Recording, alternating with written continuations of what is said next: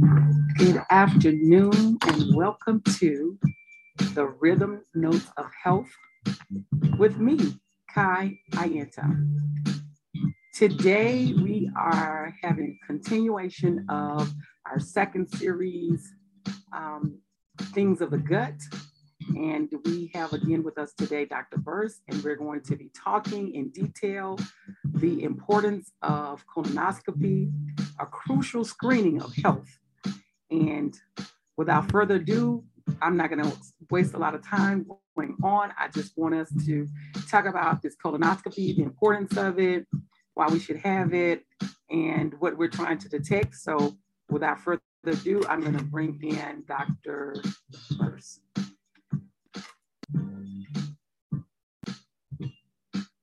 Dr. Burse. Hi, welcome back again. How are you today? Good. Dr. Burse, I was saying that Dr. Burse is back. We're talking about all things of the gut.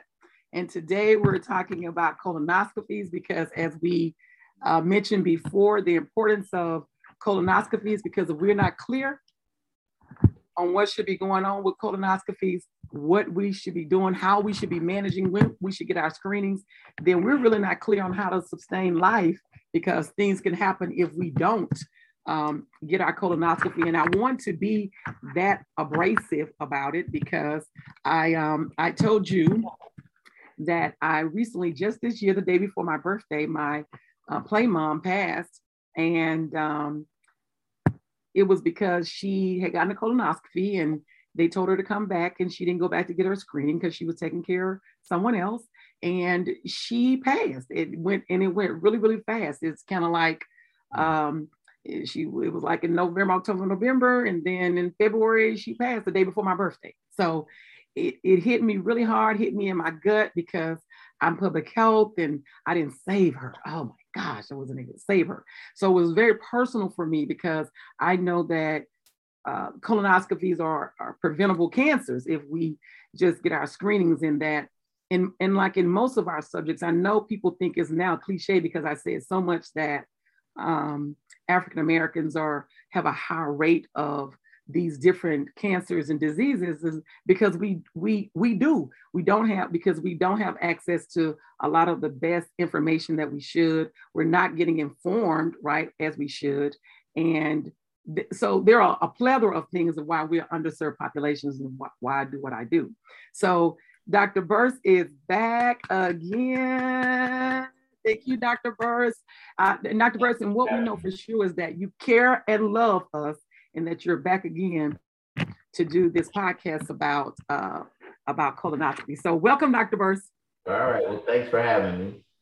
Absolutely. And Dr. Burse, as before, we hope that everyone is listening to each of the podcasts, but we don't want to assume so. So at each podcast, we want you to just tell us a little bit about yourself. I said before, Dr. Burse is a Morehouse man, so HBCU graduate.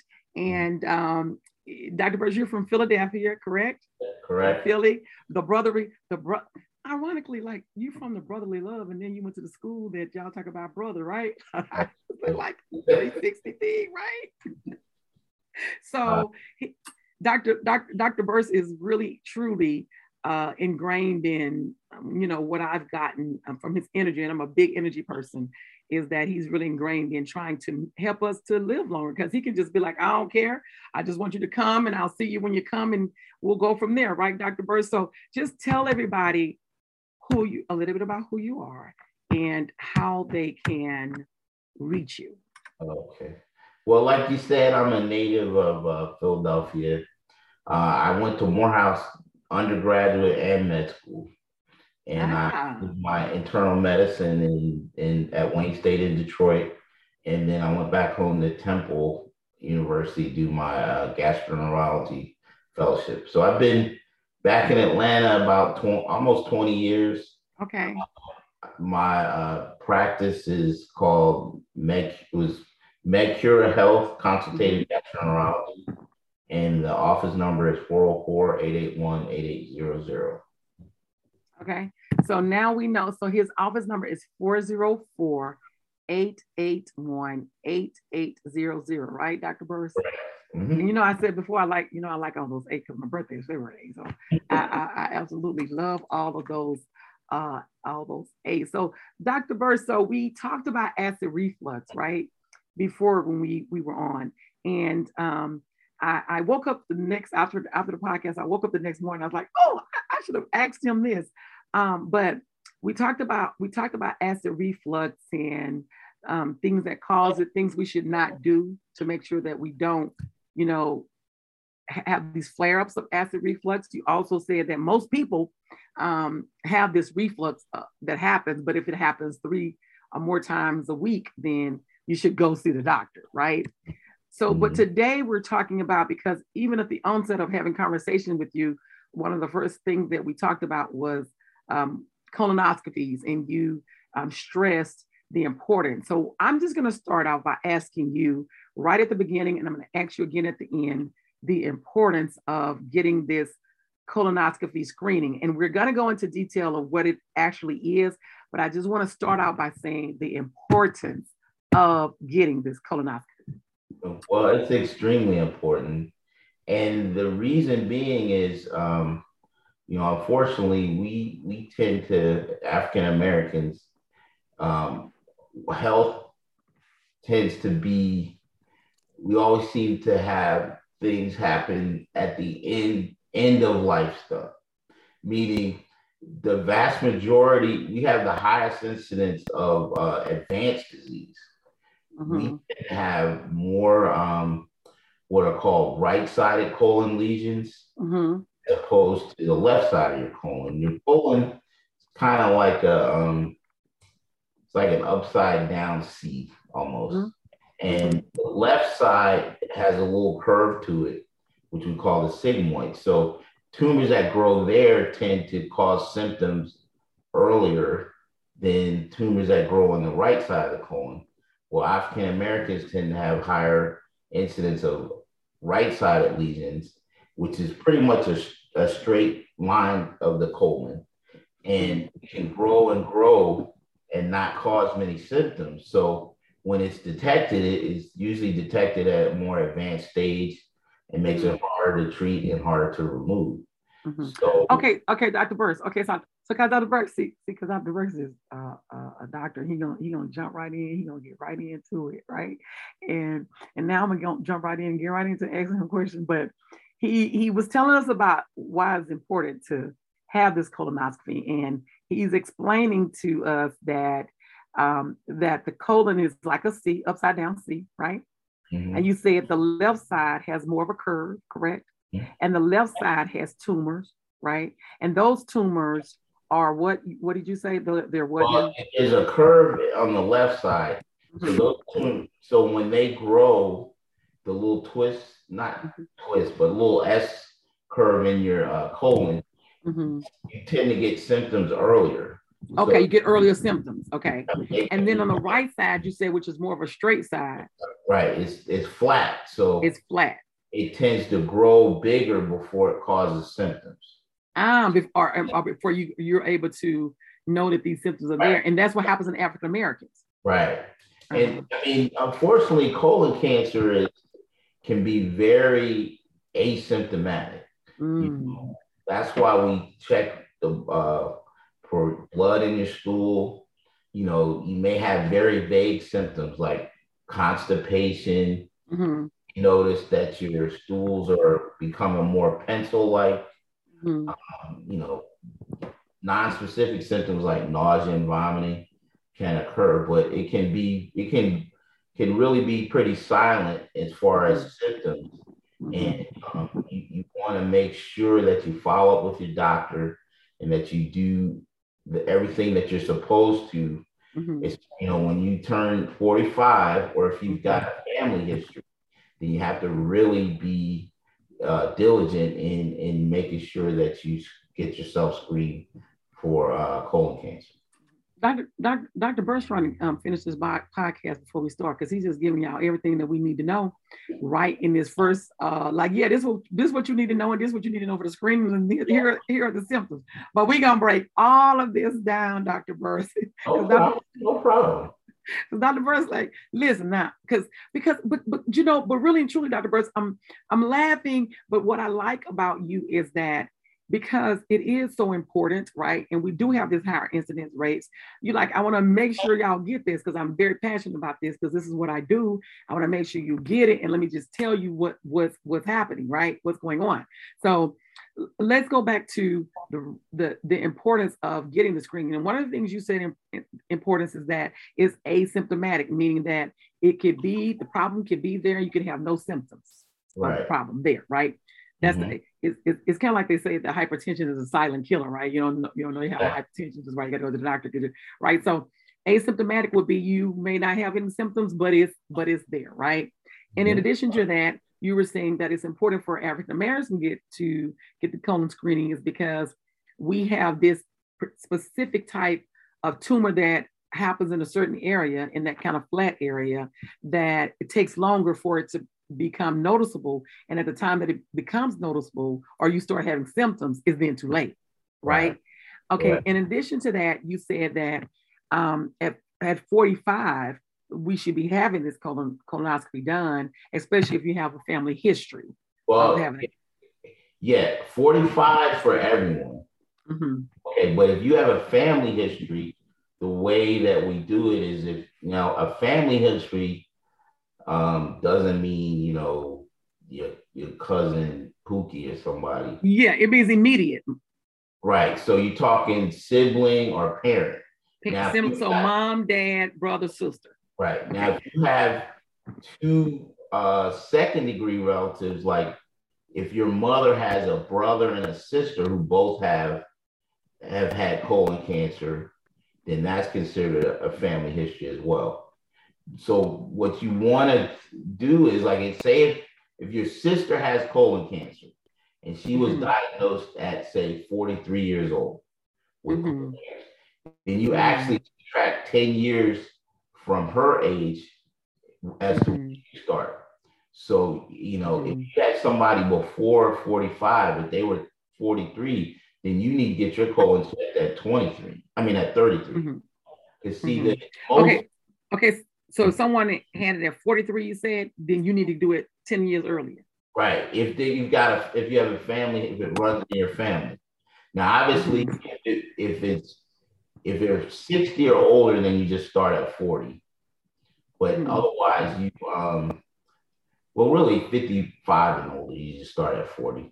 But the reason being, most cancers arise from polyps.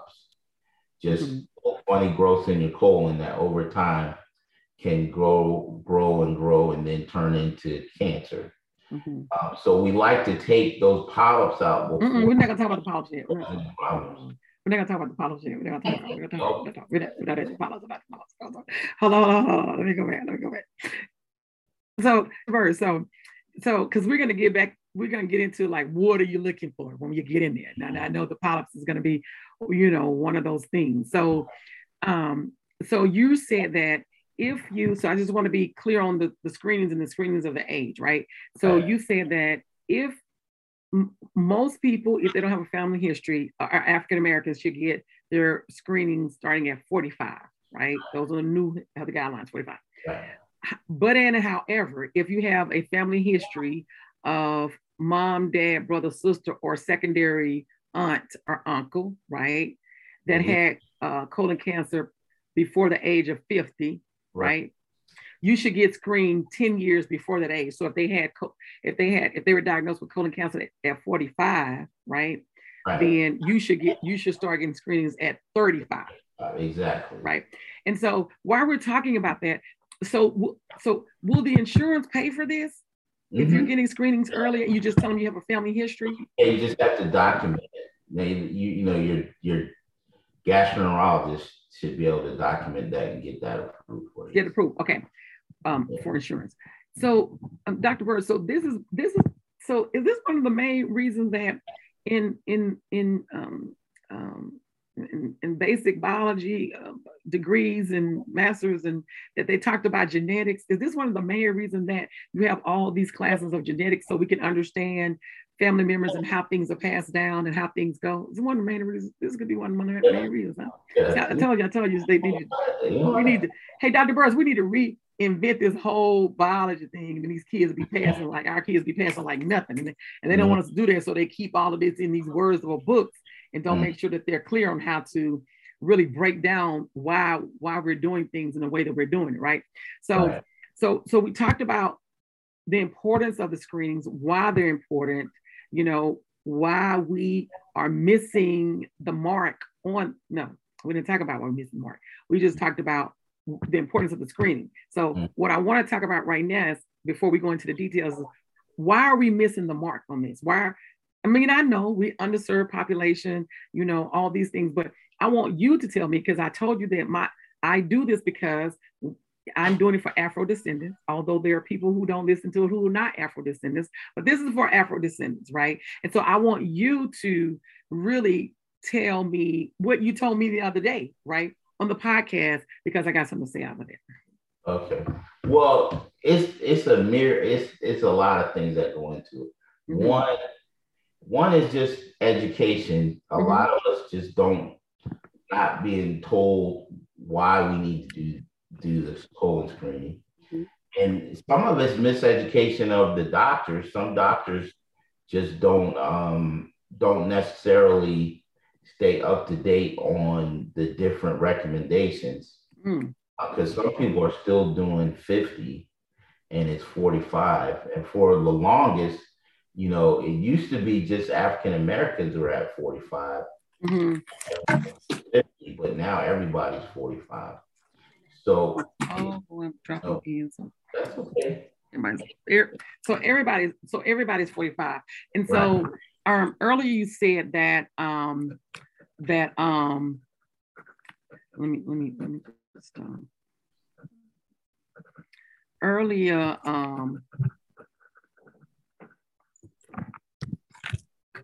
you said that when we were talking before, you were saying that the doctors were saying that some of them are not telling us the information that we need, right? And because they're not telling us the information that we need, then we're not even, because who do you go to initially for your referral, for your to have your colonoscopy? How does that, walk us through the steps of how that should happen? Well, typically your primary care doctor will, when you have your annuals, when you at 45, they generally prefer you to have the procedure done. Like I was saying, some of them, they may themselves not always know exactly when to send people. So I always tell people, you have to be your own advocate. So doctors are human too. So you have to go in, if you think you're due for one, you need to ask about it. And I said that because even my father, right? Because I told you I'm from Mississippi, so you can understand the thought process and the backward thinking of us, some of us from Mississippi, right? Even my father, I told you the health challenges that he has going on, but even he said to me that, and because this is a to understand the different populations of who we are, because a part of education and public health education is that we have to really understand how different education levels learn, right? We got to understand how they learn, right? And understanding how they learn, we got to understand their thought process, right? So my dad, who's 86, he said to me that one of his doctors was a female, right? And his thought process was that, and it was a female, and now that it wasn't a good thing that she was a female, because for him, like, do she even know what she's talking about? But that's his generation, right? His generation is the male is the person that gives this information. The male is the person that does this, and blah, blah, blah. So when the female, referred him to the next doctor was, as my dad called, foreigner, right? He said it was a foreigner doctor. And for him, that meant it was a good doctor. Now I'm listening to him, not public health, right? He's like, everybody said they like him. He was a foreigner, right? Which, you know, I mean, he was Asian descent, you know, he was a foreigner. And so everybody likes him. So he felt this trust in this doctor because he figured because he was quote unquote foreigner or Asian descent or what have you, that he was going to be very, very smart, right? Now, the funny thing is he don't make no move until he called me and asked me because I'm public health and I'm Black and I'm a female and I'm not even a doctor, but he don't even move. He tell him I'm gonna call my daughter, right? So, but I said that to say that I speak with a lot of doctors, right? I have a lot of doctors that are part of my team. I have a lot of doctors I partner with, and some doctors even say that some people don't want to see them because they're Black doctors, right? You know why? Because we've been told that we're not smart, and how dare I have a Black doctor, and they're not gonna know what to do with me. They're not gonna know how to treat me and those things, right?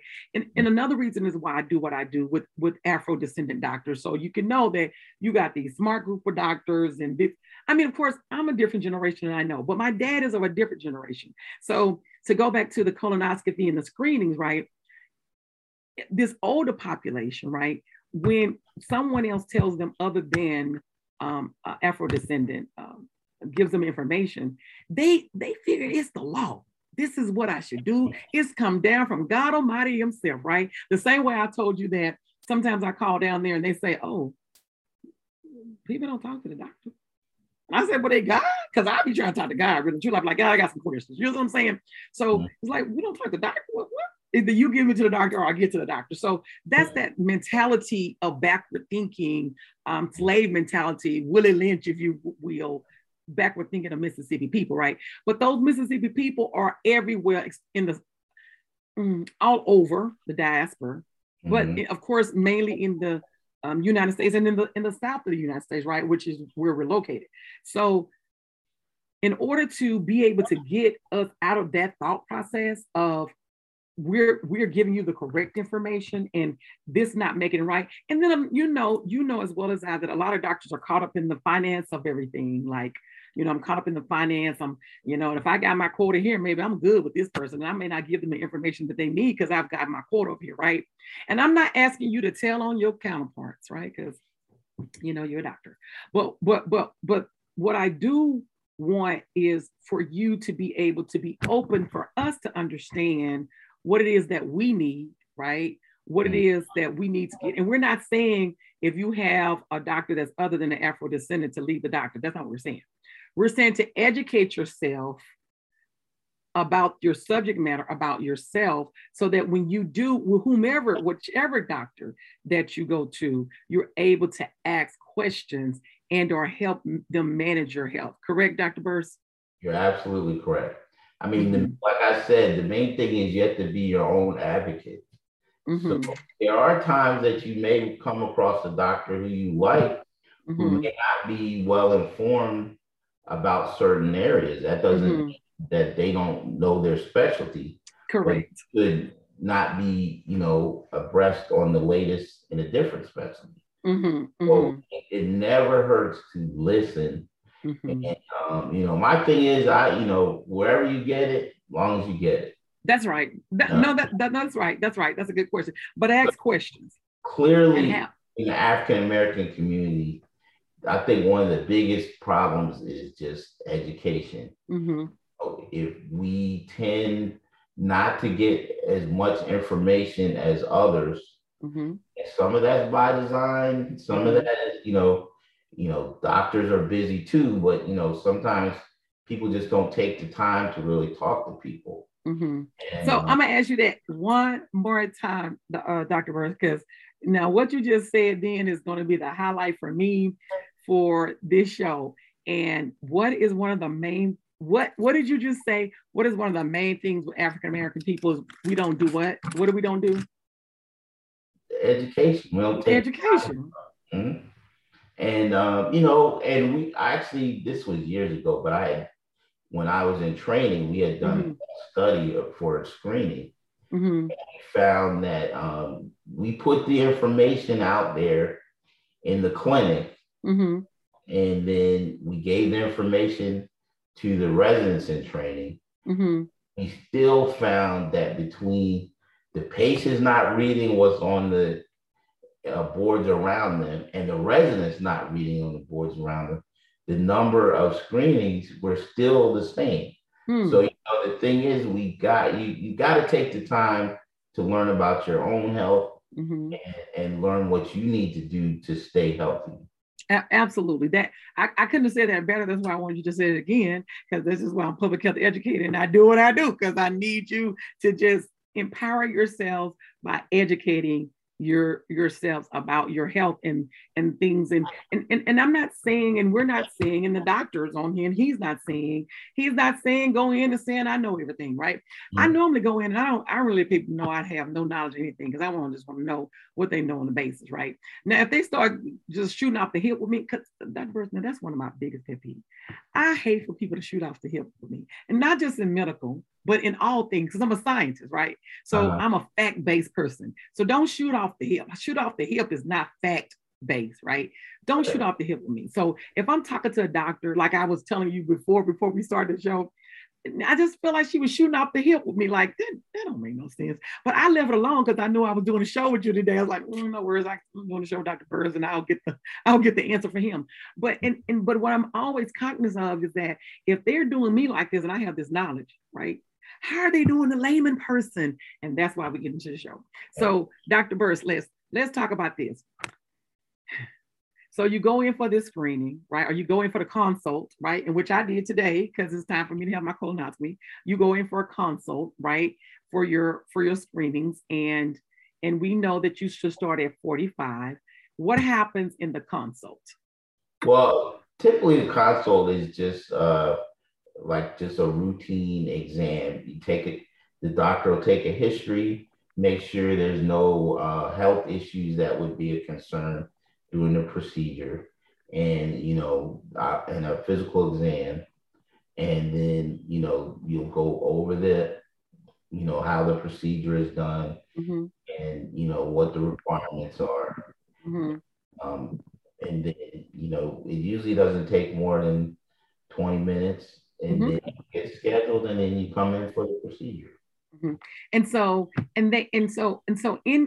before we get into this whole colonoscopy thing and what you're looking for, what is this prep that they do? Because we talked about before also that in this whole prep thing, that way back probably 4 or 5 years ago, it was a whole bunch of drinking, a whole bunch of stuff, and a whole bunch of fasting, and then now, because of science, you guys have found a not so lower volumes. Right. So tell us about the prep that you do for this colonoscopy. Because what we want to also, what I found, Dr. Burrs, is that 80% of anxiety comes from the unknown, right?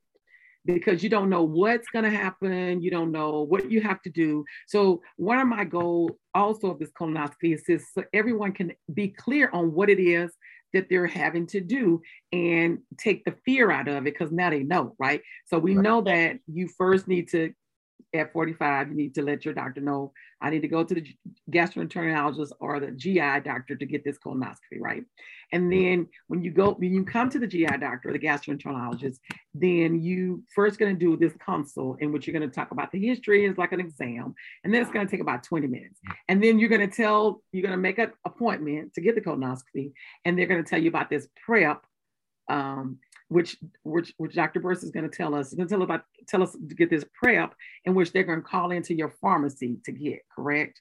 So tell us what the prep is and the importance of having that prep. Okay. Well, the main there's two big, I say, things that people are very anxious about. One is obviously the procedure itself. You're sticking things where they're not really supposed to go. So people are a little apprehensive about that. Prep is another big one, because people have stories about it. Most, I would say, usually the prep is probably the worst part of the procedure. And Dr. Burst, we don't like to use words like worse because that's going to automatically make people say, I can't do it. So we're not going to say words. Do it. You can. We're going to say the most challenging part. No, I like to be honest with you. But Dr. Burst, they're not going to. Dr. Burst, they're going to do it. They can trust me. They're going to do it. The biggest problem is the prep. Typically, the one you're describing is the big jug where you have to drink the whole thing. Mm-hmm. And it doesn't taste, doesn't taste well. But they, Dr. Burns not helping that situation, but y'all gotta still get this. Dr. Burns is being honest with y'all, but y'all still gotta get this freaking colonoscopy done. Because y'all out here taking shots and it don't feel good. Right, Dr. Burns? One thing, I'm an honest person. Nobody knows that I lie to me. But Dr. Burns, but they out here taking shots, right? It don't taste good and it don't feel good, but they taking it. And they saying 1, 2, 3, and they taking something behind it. So with that being said, go ahead, Dr. Burns. Tell us about this prep. There are a lot of preps now that are probably about 32 ounces that you can. Mm-hmm. They're like 2 little 8-ounce bottles that you mix with another 8 ounces of either like Gatorade, whatever, ginger ale, things like that.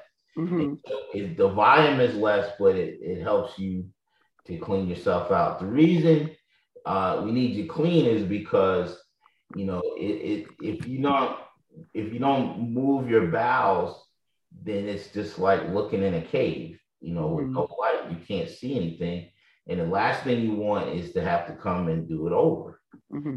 Okay, so Dr. Burns, you said that the prep. Say the prep again. What? Because you said that the big jugs is not what we're doing anymore, right? Well, it only depends on your insurance. Now, some insurances don't cover the other ones, and some other ones. Some insurance don't cover the ones that's not as worse. Right. What? Oh, because they're less inexpensive. Or they got some deal with the pharmacy company.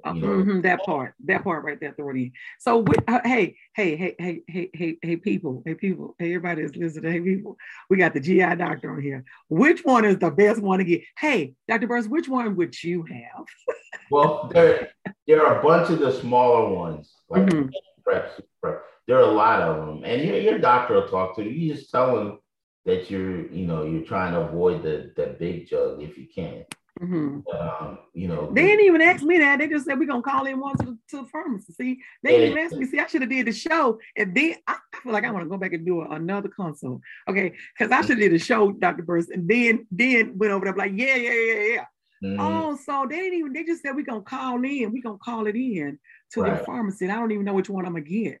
Right. Well, they probably know which one your insurance covers. That's probably why they're doing it. Mm-hmm. So what's the creme de la creme one, Dr. Burns? We want to know. Give us the creme de la creme and then break it down. But they're almost all the preps now are much smaller volume than the likely. And you have to fast the day or be on a liquid diet the day before. Right. The day before. But liquids, right? Right. And no red liquids. Yeah, no red liquids. They ain't even tell me that. I just remember that. They ain't tell me that. Be confused with blood. Mm-hmm. So nothing red, no red Jello, right. No red sodas. You shouldn't be drinking sodas anyway, but no red things because it could be confused with blood. So that's why they don't want that's clear. They don't want any red things. So you're supposed to be on this liquid diet the day before. Right. And listen, even today, because I like to tell how I feel, because I know if I'm feeling these things with my knowledge that layman people are definitely feeling these things. So the moment that the lady said, the day before you liquid diet, in my mind, I thought, I can't eat. Like really, truly, I had to talk myself off the ledge and like, let your digestive system rest for 12 hours. You know what I mean? Like I was saying, I can't eat for 12 hours. That's literally what I was thinking. So if I was thinking that, most people are thinking that like, I'm going to die. I can't eat. You know what I mean? But we're really letting our digestive system clean out and rest, right? It's probably the only rest that some of us is going to give us, because most of us are not fasting. So probably the only rest that we're going to get is to take this liquid diet. And then after 12 hours, then we start with this drinking this liquid, correct? Right. Well, you'll start probably about 4 p.m. that the day before. Okay, 4 p.m. And then don't eat or drink anything after midnight. And you will, if you take medicines in the morning, just have to go over it with your primary or your gastroenterologist how they want to do it.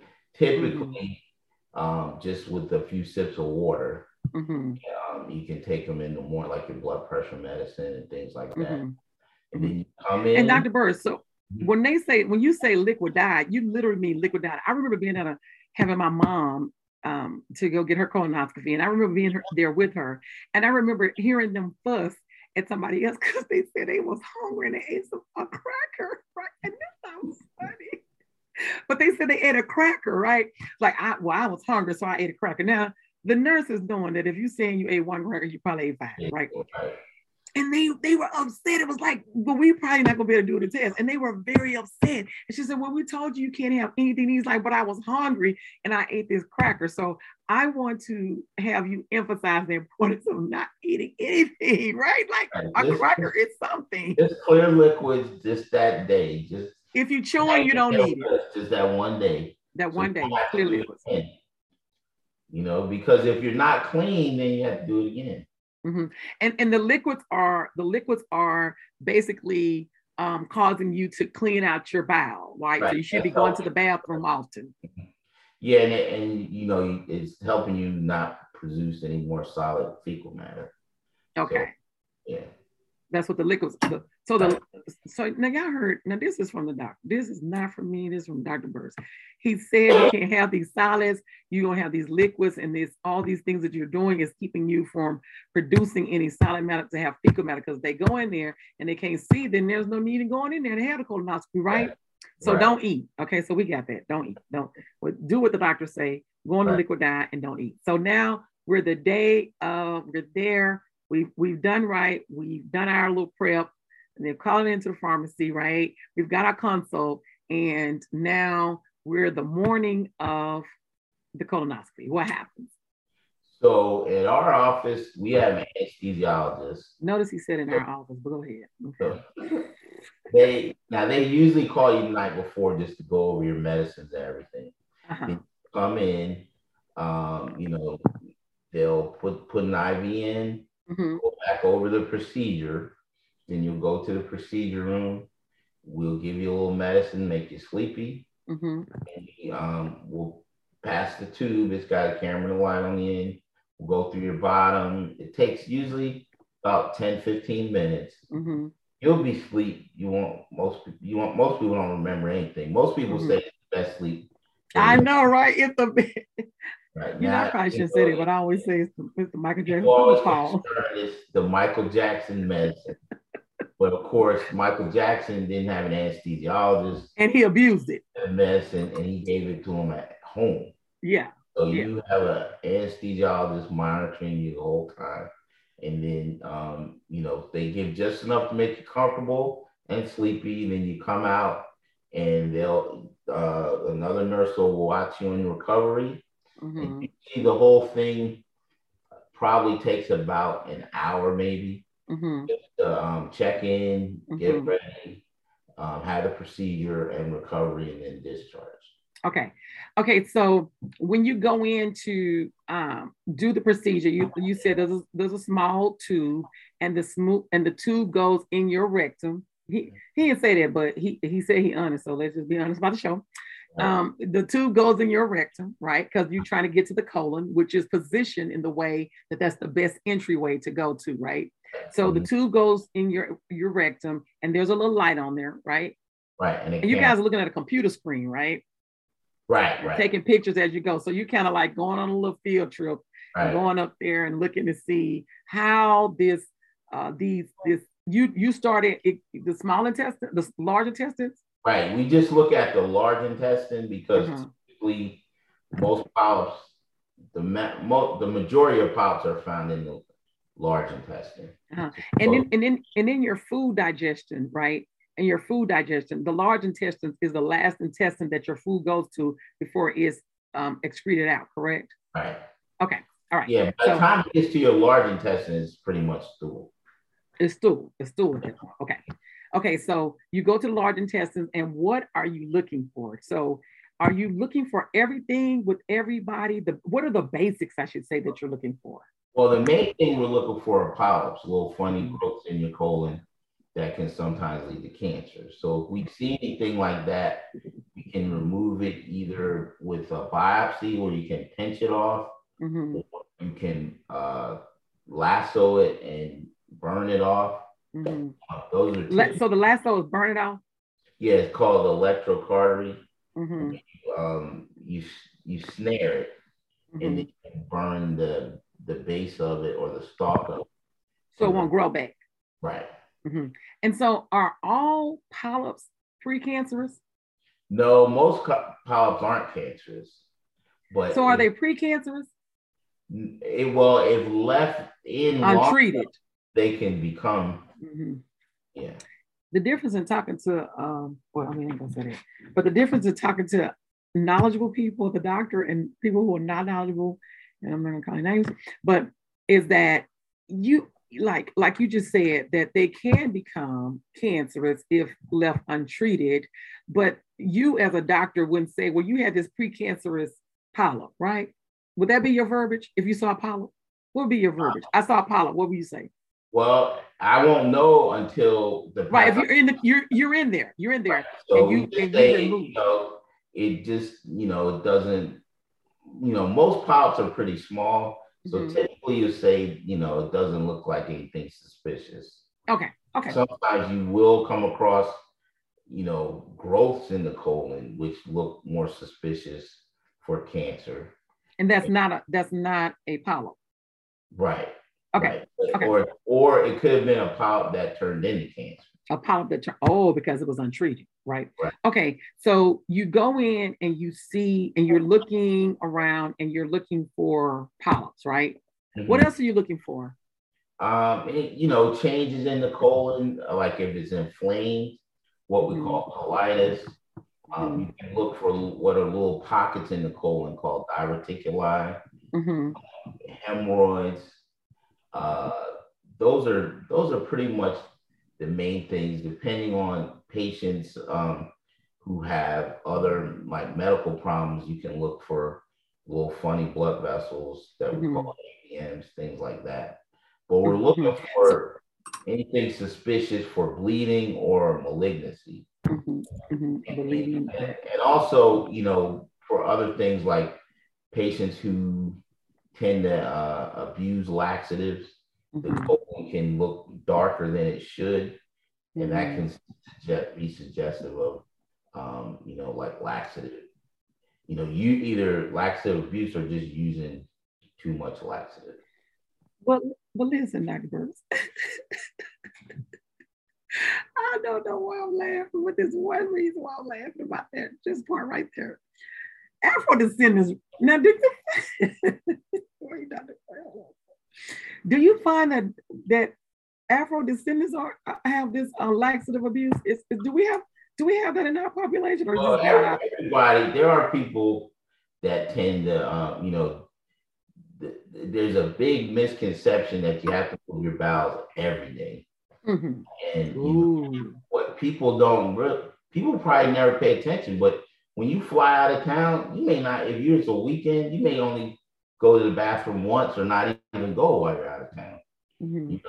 Your body just has that rhythm that typically has, like, you're not at home. Some people go to the bathroom every morning. They get up and go to the bathroom. But some people, it may be every 2 days. So once you get out past every 3 days, then that's a concern. Every 3 days. Okay. So a couple things, Dr. Burns, because Dr. Burns, this is not, I know the people listen to podcasts don't say, I always say this is so good, but it really is. This is so good. And I always say this is so good because I'm learning a lot myself, right? So a few things that you said. So I'm gonna go back to the diverticulitis, right? But when you said there's a misconception in how often you should be having a bowel movement, right? I am one of those person, and because we know that our mind controls all things, right? Whenever I'm traveling, right, I make sure that I'm eating. At home, I try and eat an apple every day, right? But when I'm traveling, I make sure that I'm eating an apple, make sure that I'm eating fiber, because I am that person. If I'm on vacation, I'm not going to use the bathroom. It is my psyche. It's my entire psyche that I don't have the comfortability of my home. It's not my bathroom. I just, my child is different. We could be on the road traveling. She can go to the bathroom. I'm like, you're using the bathroom here? She's like, Mom, I had her. She probably gonna kill me for this, but she don't have that thought process. And I'm trying to give her this thought process that you don't use the bathroom everywhere, right? But because our mind do control this whole thing of, so because I know that about myself, whenever I'm traveling, right? And when you're traveling, you're not drinking your water like you should, right? So most oftentimes, you're not really eating like you, because you're vacationing, what have you. So if you know these things and you're conscious of these things, then do things that you should do. For me, I like to have a bowel movement every day. That's just me. If I don't, it's like, oh, I didn't have a bowel movement. So, but like you said, that's a misconception. And briefly, I want to just ask you. So, how often? I think you just said it. If you have it every day, then you routinely just have it every day, right? But but you shouldn't worry about it unless it's like you ain't had one in 3 days. Right. And I shouldn't say worry. It shouldn't. Yeah, past 2 or 3 days. Past 3 days, you need to, probably either talk to someone. And not take a laxative. What you're saying this is when these people like, oh, okay, I haven't had a bowel movement, I'm gonna take a laxative. How about eat an apple, eat some fiber, eat some things that helps and drink some water, right? You said that the last podcast. Drink some water so you can dilute whatever you got going on so you can pass out, right? I'm not a big laxative proponent if don't really need it. I mean, typically people don't, again, like we talked about in reflux, if you eat right, your bowel should move. Now, there are some people who it doesn't matter. They just suffer from constipation and their medications that we can answer that. But some people get caught up in these enemas, things like that. But yeah, Dr. Burke, I don't seem to even know these type of people unless they're just keeping it a secret. I remember being in college. One of my college friends,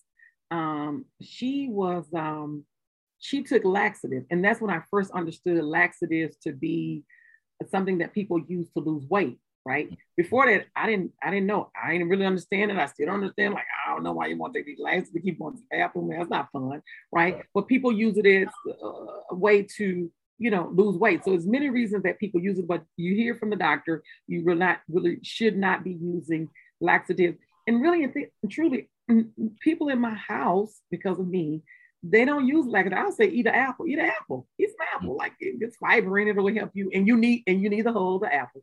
So eat an apple with the whole, right? Because I have people say they don't like the whole of the apple. Well, find an apple that has a thin whole, like I do, like the Gala or the Fuji, right? And I'm not getting money to tell you about the Gala or the Fuji, but I'm just telling you.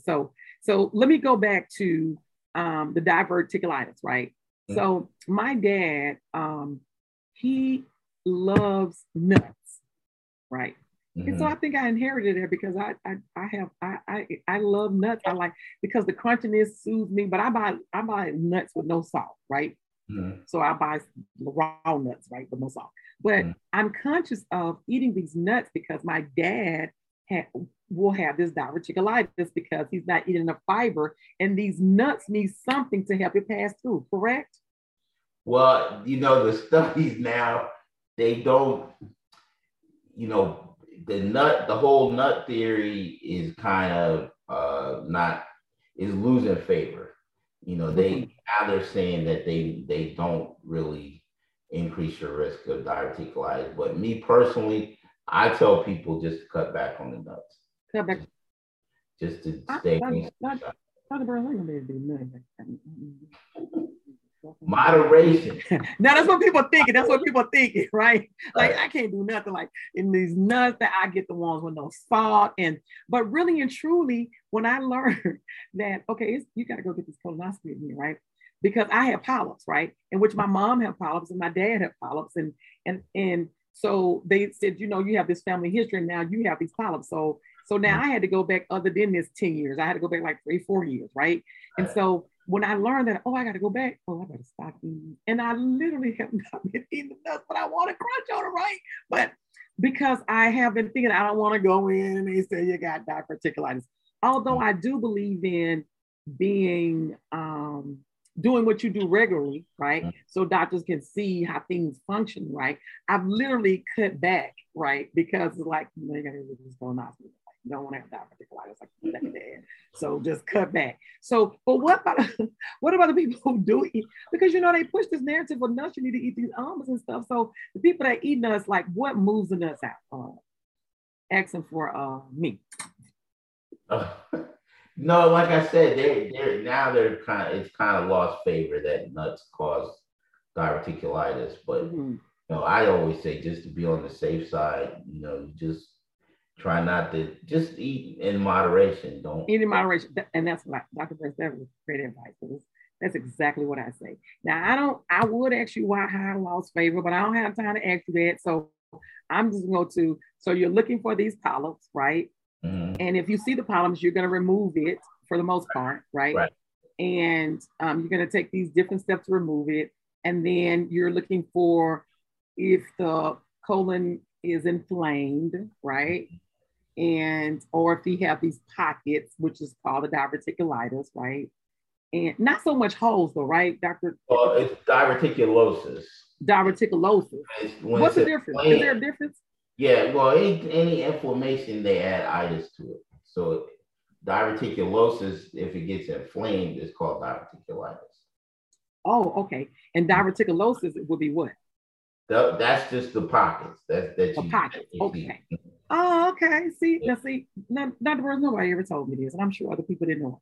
So if you see the pockets, right, and your colon is not inflamed, it's just diverticulosis, right? Mm-hmm. But if it's inflamed, then it's diverticulitis because the itis says that it is inflammation or infected, right?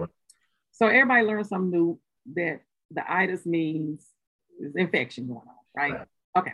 All right. So if you see this, when you're doing this colonoscopy, and you're only in there for like 10, 15 minutes, right?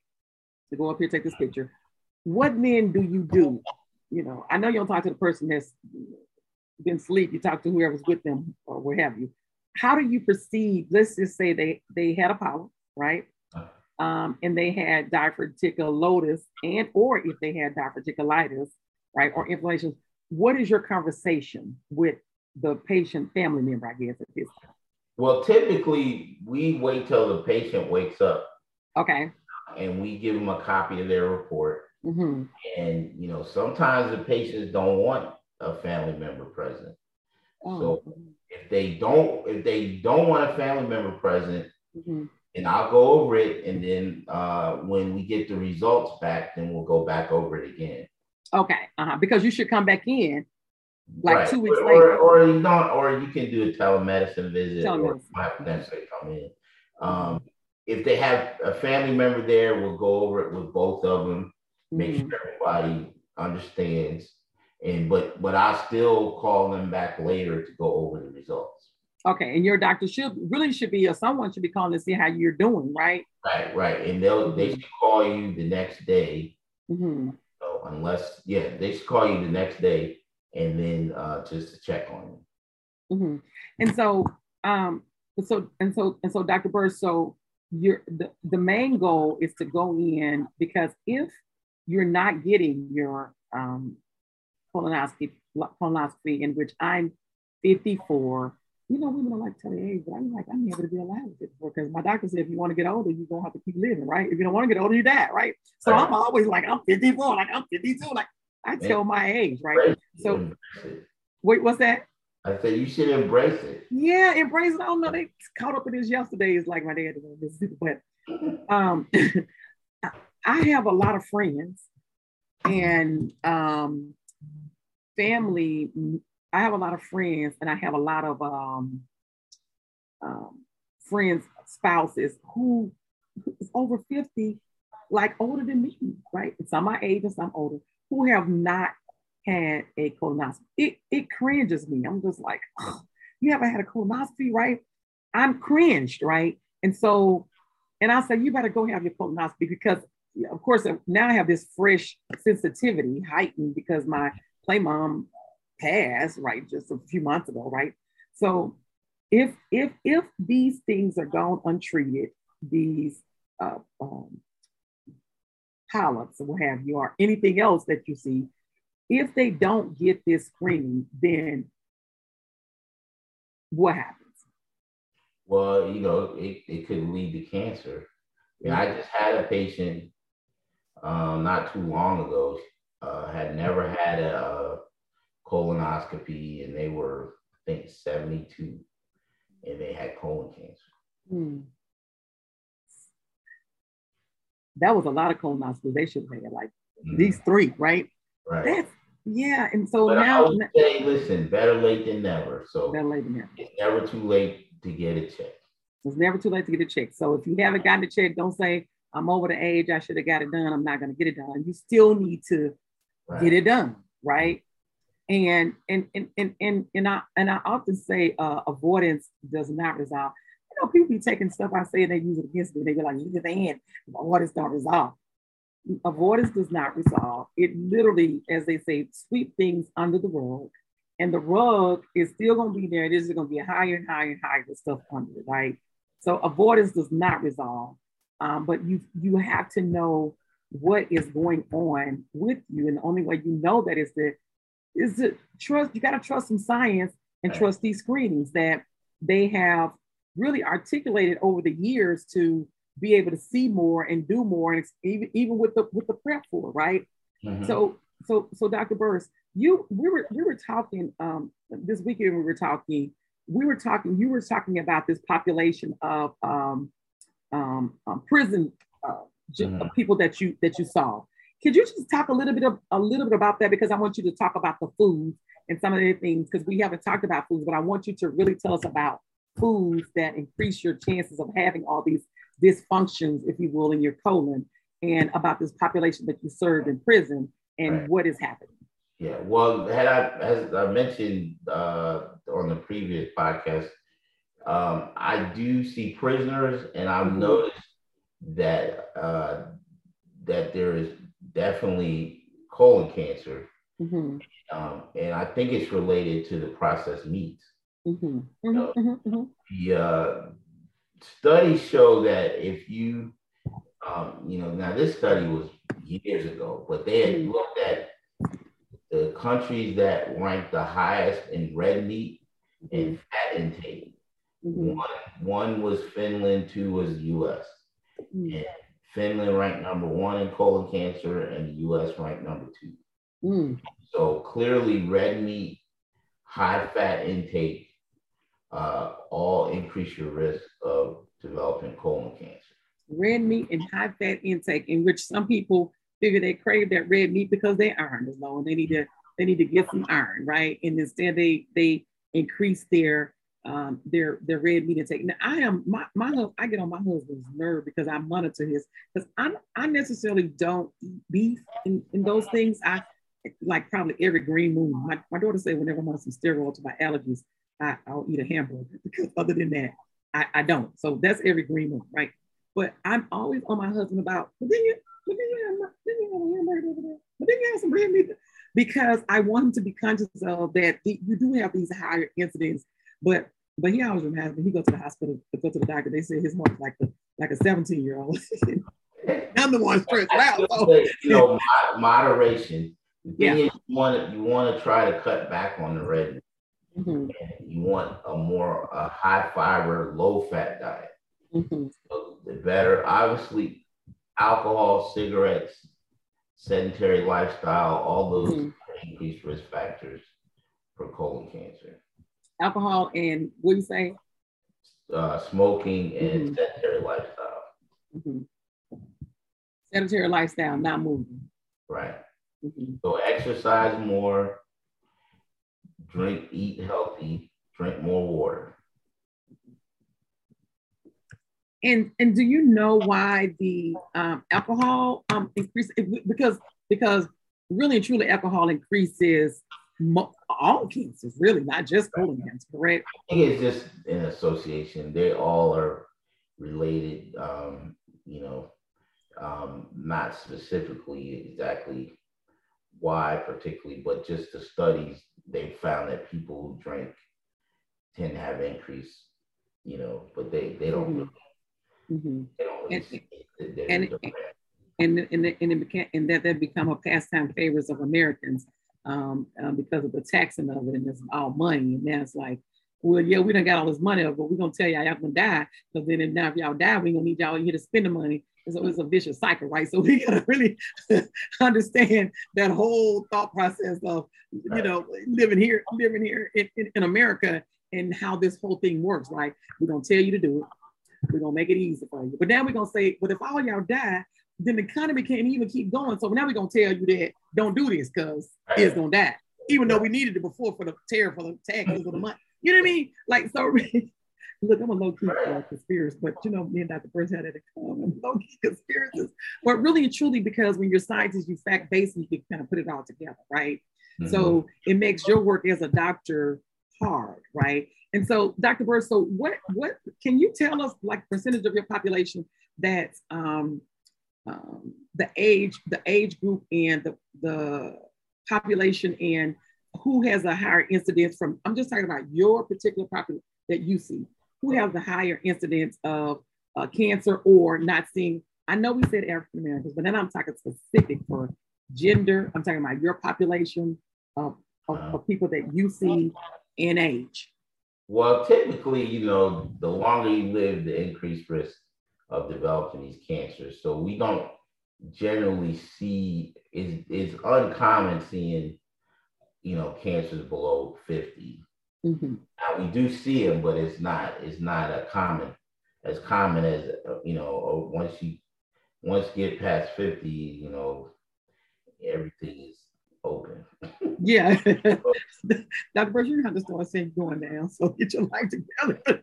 You're going down. After 50 is like, oh, down here for you. So, you better get it together. That's why 45, we try to do 45 so we can catch it before, catch it even earlier. Yeah. But when you get to 45, 50, that's when you start seeing the uptick in colon cancer.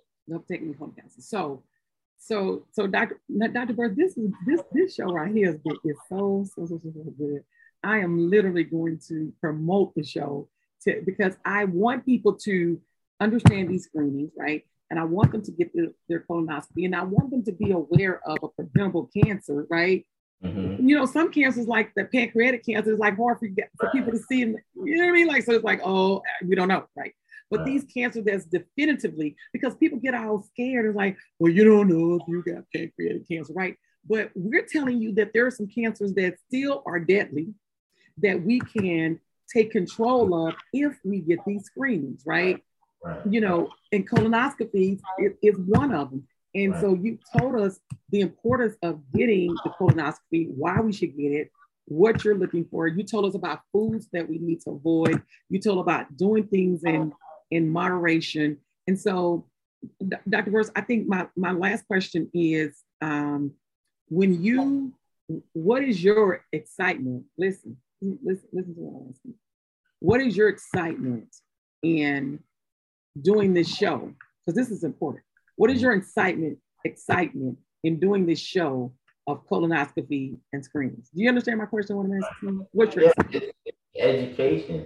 You get one person to come in and get screened, because that could be the one person who, there are actually cancers that we can remove through the colonoscope, and they wouldn't even need to be treated for. They wouldn't need surgery. They wouldn't need chemotherapy, any of that. So, if just the whole thing of education. That's why I'm happy to come on here, because you keep it real. Yeah. People have to know what is going on with their body, and if you them abreast of it, then they can go in and make intelligent decisions. Right. But Dr. Burns, I keep telling people about my energy, and I feel he was energy. But isn't I told you why I love your husband, like really and truly, I love him, like, because I can just like really feel your energy and your passion for wanting to help educate.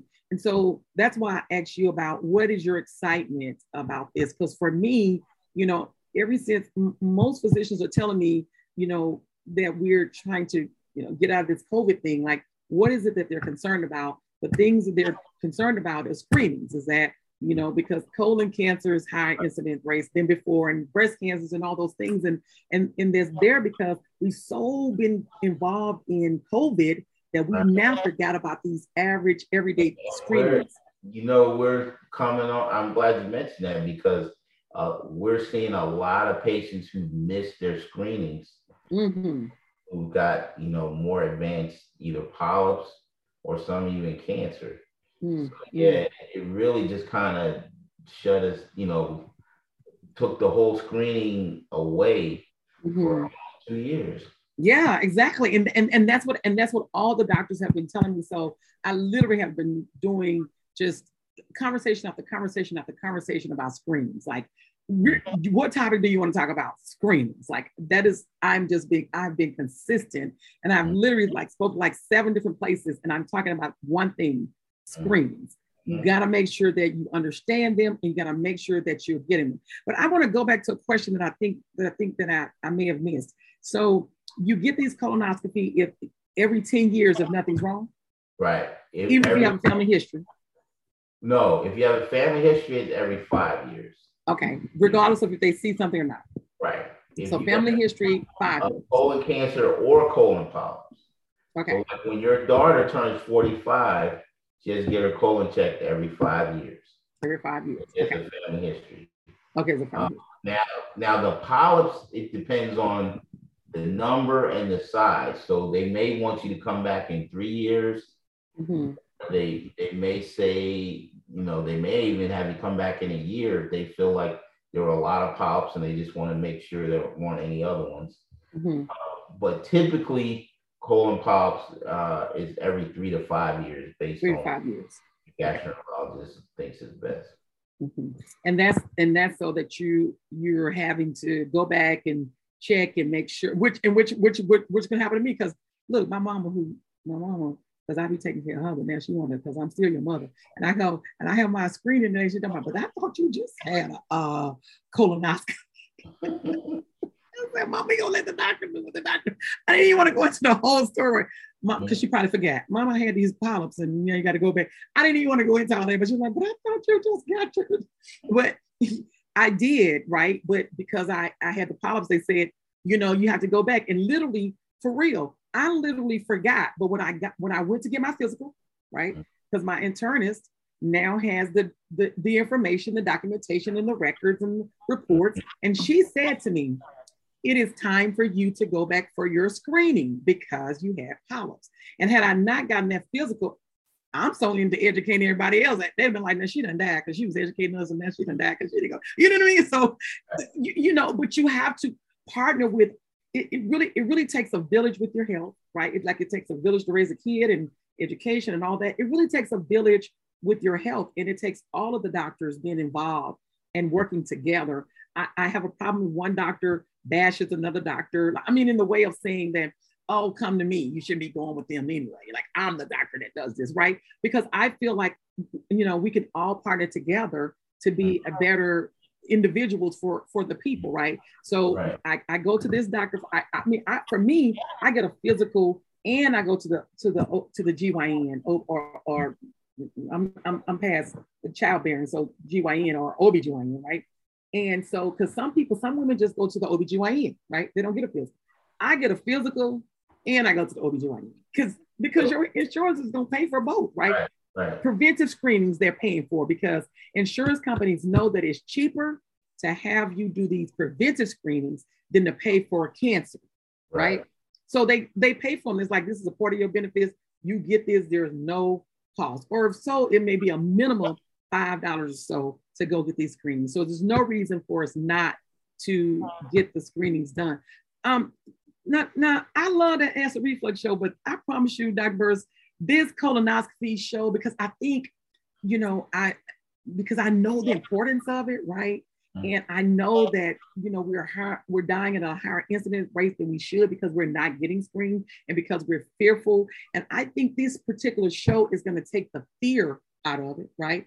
So we can better control, and they can be like, well, now I was listening to that podcast and they said this, and they can ask a question, right? A question that they now understand that they can ask. And it's only because of you being the GI saying, hey, listen, this is what we need to know. This is, and then you're very modest, which I like about the doctors on the show, because you're saying you ain't got to come to me, just go to somebody, right? And just go, because remember I said I should have waited, I should have came to you, but I do that all the time. That's as long as you get what you need. Yeah, as long as you get what you need. So in closing, just as I did in the other show, Dr. Burst, what do you want to leave us? And I know we've gone over, but what do you want to leave us in closing? Because I want to make sure I get everything for everybody to understand this colonoscopy, the crucial screening. That's why I call it the crucial screening of health, of your health. What do you want to say to us in closing? Well, if nothing else, call or go see your primary care physician. Sure you're up to date on your colon screen and see if you're due for your colon screen, because nobody cares about your health but you. That's right. And wait, one more time. What'd you say? Nobody what now? Nobody cares about your health but you. But you. So you got to take control. Take care of it. But it's, unfortunately, the people that love you, they're the ones who need you the most. So you have to be there for them.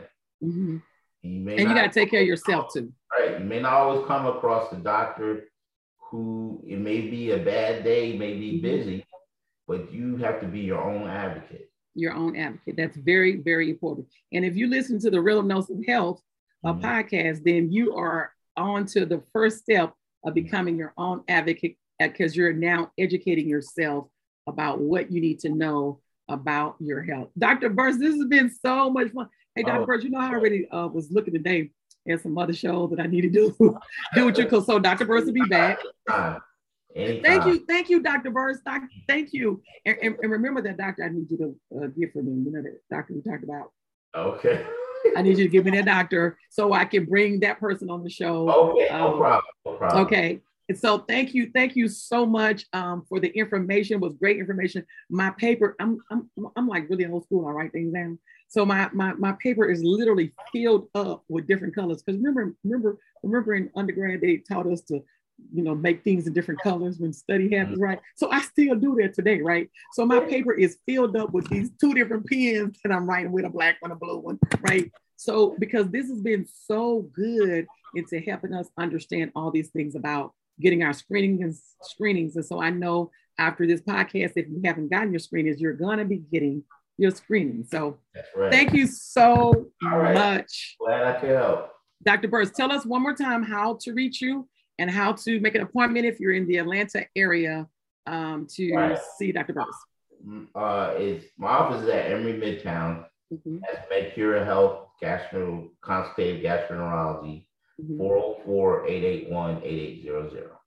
404-881-8800 for Dr. Burst. Thank you so much, Dr. Burst. You have a great evening, okay? All right, you too. Okay, bye-bye. Bye-bye. That was a good show about y'all better get these screenings done. Like that show was so good about these screenings that Dr. Burst is talking about, that we should have these screenings that we should have for our health. Oh my gosh. So I know that everybody should be getting their screenings. Oh boy, let me just talk about this, our soul note for today. It is, and if you follow me on my social media, then you already heard this, because it's Jennifer Holliday. And so I said early that I was 54. And so of course I know Jennifer Holliday, and if you're older and if you're R&B, then you know who Jennifer Holliday is. She's one of the original Dream Girls. And so she has a new project out. Jennifer Holliday is a independent artist. And here on the show, I like featuring independent artists because they may not get the radio play that they normally get. And if it's a good song, it's a good song. And I was recently told that I'm artistic in the way that I could pick a hit. So this is a hit, right? So this is Jennifer Holliday, So in Love. She is Jennifer Holliday dream girl on social media.